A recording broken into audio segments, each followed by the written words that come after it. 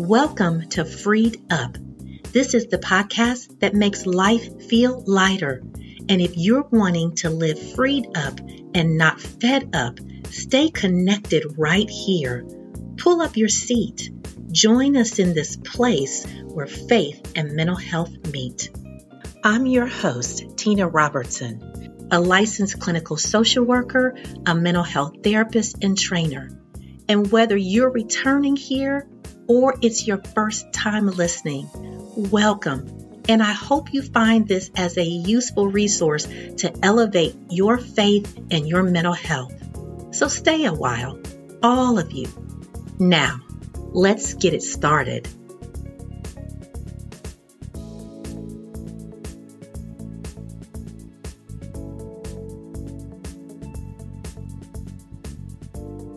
Okay, so we've covered one of the attachment patterns, the anxious, ambivalent, preoccupied attachment style in our last episode. Today, I'm going to cover another one of the insecure attachment styles. We talked about the research on attachment theory in some previous episodes with Dr. Rose, who was our guest psychologist. So if you want to learn more about that, you can listen into those episodes 74 and 75. But today we're going to dig into the avoidant dismissive style and pattern. But before we do, I want to make sure that I repeat this each episode that we cover attachment, because some are listening to this episode who may not have heard the previous ones where I've outlined this disclaimer.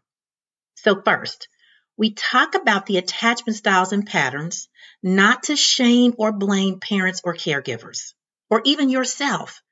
We talk about them because we want to understand more about how we might be subconsciously behaving in our various relationships with others that may not be as healthy as we would like. And then the second thing is that attachment styles are often generational patterns. They're not because of genetics, but they're because we tend to repeat learned behaviors that are part of our relational reality from our earliest interactions. So that's important to remember. And then third, attachment patterns and styles are not life sentences. None of us are in attachment style prison. Through awareness and choosing to put in the work of healing from our early attachment breaches, which, by the way, we may not even know when they happen or how they happen, which is why doing this work with a therapist is advised. But when we are aware and choose to do the work, we can engage in healthier ways and break unhealthy patterns to get freed up. Now, finally, I want to mention this because I haven't mentioned it before, but it's important to know. Much like we have a mix of personality styles and types, and we may have one that's dominant, the same thing can be said for attachment styles. Because depending on the circumstances of our earliest relational experiences in life, we may have had a consistently varied interaction with our parents or caregivers, and that could have caused us to respond behaviorally in different ways. So some behaviors we might have adopted may have made sense when our caregiver was more detached, and then other behaviors might have made sense when the caregiver seemed to be more erratic or emotionally dysregulated.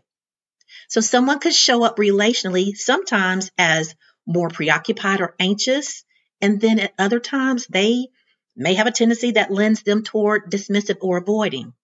So just know that as you listen, you may hear in these episodes some behavior descriptions that might describe how you view yourself in more than one style.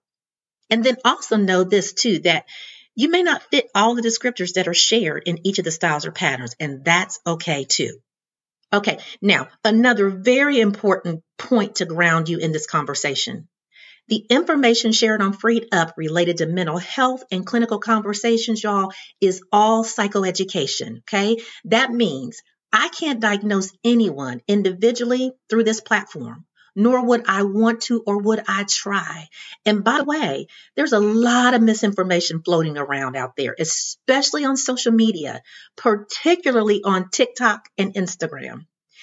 So influencers, pseudo coaches, and other people who just have decided to put up a platform and take other people's information and put it up, folks who are not clinically trained are trying to really ride this mental health train by offering information. And I've seen some even diagnosing people via their pages and their posts.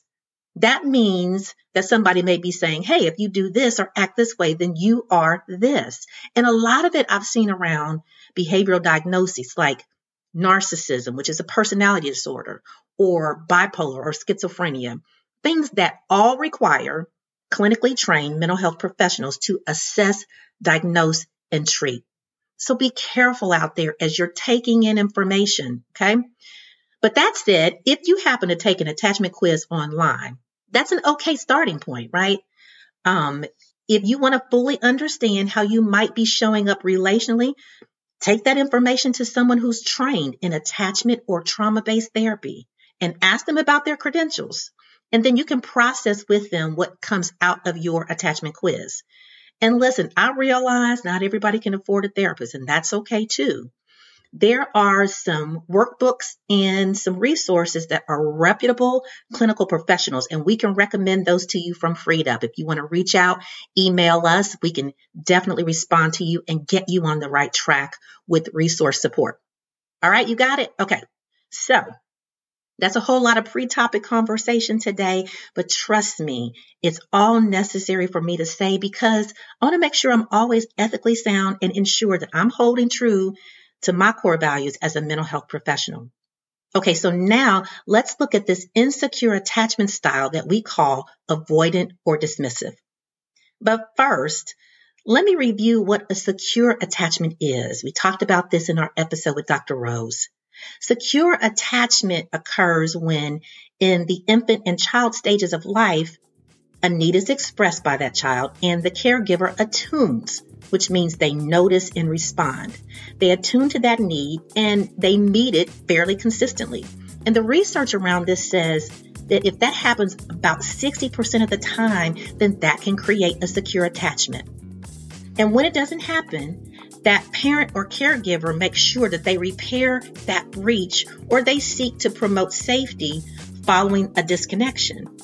And so when that happens, the child learns that he or she is safe and they're seen and they're going to be soothed by their parent in times of distress or just for bonding in general. And then they form this secure attachment to their parent or their caregiver. And we call that having a secure home base. And what happens is then that child has learned that the world is reasonably safe for them relationally, and they feel more confident in their relationships. They can have both independence and dependence and this harmony within the relationships that they have. Now, by the way, we need to experience similar age-appropriate secure attachments across our lifespan. That's how we continue to have healthy, safe relationships.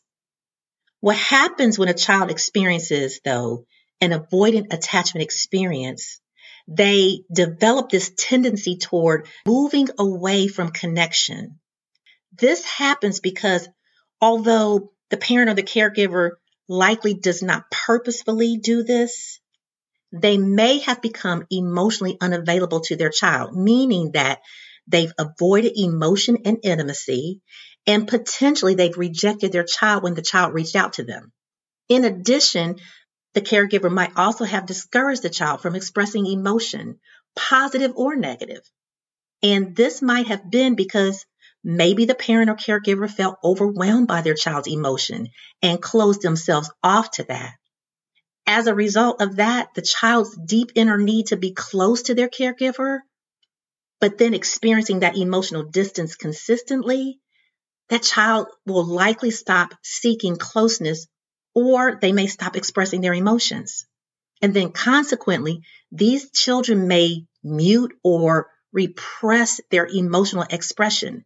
They may pull away from others to ensure that they don't get rejected again.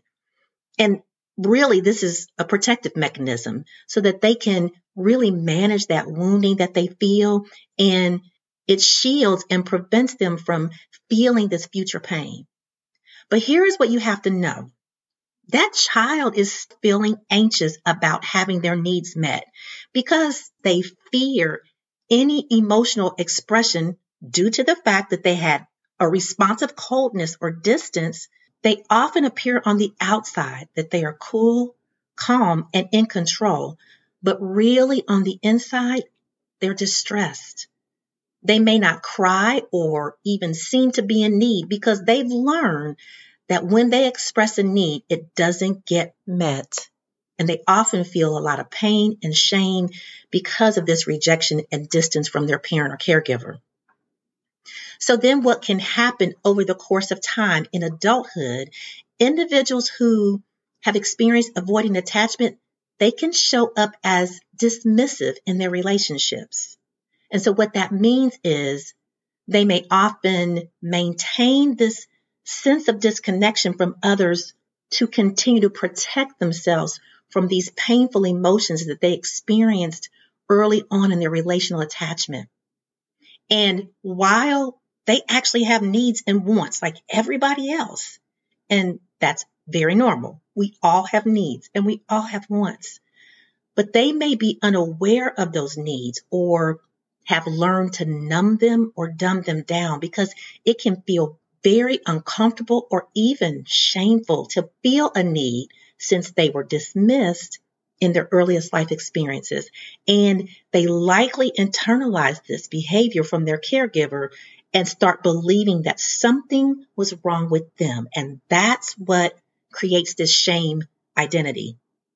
Now, adults with dismissive attachment pattern tend to be the distancer in their relationships. They might often be or seem emotionally unavailable and be prone to being by themselves, independent, and seek isolation. They want closeness and connection, but they fear intimacy, and they might find it difficult to move past a sort of surface type of relational experience. They might also have trouble understanding when somebody else wants or needs something from them. They can potentially show a lack of empathy in a relationship, whether it's from a friend, a family, or even in a romantic relationship. But remember this, just like with that anxious, ambivalent attachment style that we talked about last week, these behaviors are predominantly subconscious because they are imprinted in the neural pathways of the brain and they've registered as wounds in the nervous system of the body. Now, some may say, just as a general way to describe a dismissive attachment style, that they are the stay away but don't leave me type of people. And their biggest need is space. So one of the worst things that can happen with an avoidant relational style is to crowd them or to try to press them or get too close too soon, too often, without understanding what it is that they need to be supported. Now think about it. This is quite the opposite of the anxious, preoccupied, which could generally be described as, I need you close to me and please don't go. Almost the direct opposite. And the preoccupied attachment style's biggest need is consistency and connection. So again, the more that you can understand the relational patterns, the more you can accept others where they are and build these healthier and safer interactions between one another, understanding each other's needs and the need for healing in safe spaces. So if I could summarize really the overall insecure feelings that go with this avoidant dismissive patterns, they have trouble with closeness, with intimacy, with expression of emotions, understanding how to deal with others' expression of needs and wants, and their emotions and demands for attention. They struggle with judgment and criticism, and then also having to depend on others. But listen, it's important to note this. Our attachment styles do not define us. Each person has strengths, beautiful qualities, and exceptionality. And many who are managing dismissive attachment styles are socially engaging, they're fun to be around, and they love deeply. They will just need much patience, acceptance, and no judgment, and safe interactions to feel like that they can express themselves and trust someone not to reject them if they show themselves authentically. So we're just skimming the surface here, right? Because there's so many other details that we could cover. But before we close out, I want to give a few strategies that I think are so very helpful for anyone trying to manage this dismissive attachment style or pattern. The first thing to consider is learn to identify and feel and sit with your emotions. First, identify. You have to be able to recognize. And if we don't take time to be mindful and self-reflective and pay attention, we can't identify. And then it's so important to feel. This is the hard thing. We talked about this last episode. You have to be able to feel through emotions in order to tolerate them. And the more that the dismissive attachment style pattern that you are able to feel and be in tune with those emotions, the better you'll be able to have empathy for others and recognize when they are in that space as well. You're also going to feel healthier and safer in your body, and that's going to help to alleviate some of that distress that happens when big emotions occur around you and you start to feel uncomfortable. The more that you feel emotions, the more comfortable you will feel when emotions are expressed. Okay, here's the second thing I want to encourage for consideration. Challenge yourself to open up communication beyond the surface so that you can start stretching yourself to authentic connection.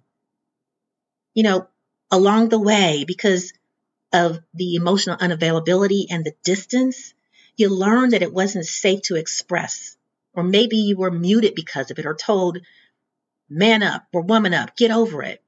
So hearing those kinds of expressions and phrases may make you feel like emotions weren't safe to express or to talk about. And so be patient with yourself. And those who are around individuals who may have remnants of this attachment style or pattern, don't push too soon. Know when to stop so you don't overwhelm them. Know that they may feel out of control at times when expressing, but give them time to open up. So to grow here, just stretch yourself on communication. Just start with something as simple as, I'm feeling blank. And right now, I need some time to just sit with that. Give yourself some time and space. All right, here's the third thing. The third thing is challenge those negative and intrusive thoughts. So listen, one of the things that happens when you have this dismissive attachment style that you're managing is that you're having these thoughts about maybe they're not safe. Can I trust them?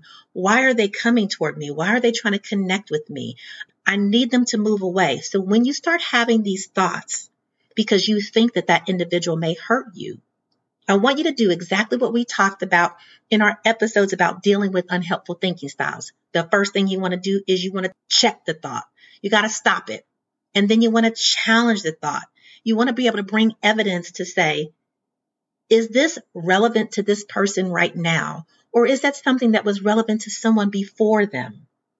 Am I placing an undue or unfair burden on someone else that they don't deserve? Begin to challenge those thoughts. And then the third thing is we change them. So we change those thoughts and we bring something into the space that we know is a fact. So this is when we believe and start thinking just because it happened before doesn't mean it will happen this time. Now, clearly, we don't have any guarantees about any relationships in our lives. But with the right tools and supportive, trusting, secure, attaching relationships, you can really start to minimize those fears and change those thoughts and develop trust in trustworthy people. And then lastly, as with all of these attachment styles, remember, you can always seek therapy and do so if you can, because it is through that process that you get that individual support to walk through your own personal experience and move toward your space of getting freed up. And then lastly, for every insecure attachment that we've talked about and will talk about, it will require prayer and finding the right scriptures that encourage your heart in this journey. You can do this. Don't give up on it. And don't rush the process. Just keep working toward it. Don't choose to stay where you are. You have so much to offer so many. Okay, listen, another full episode of understanding more about these different attachment styles and how they can show up in our adult interactions. The beauty of it is that we can get freed up and make these shifts and changes so that we can have healthier interactions and truly demonstrate the love that God has given to us to show to others and ourselves. And remember, you do not walk this path alone. I'm walking right alongside you, as well as the rest of the freed up friends and family. Most importantly, don't forget, God loves you. I love you. And make sure you take care of you.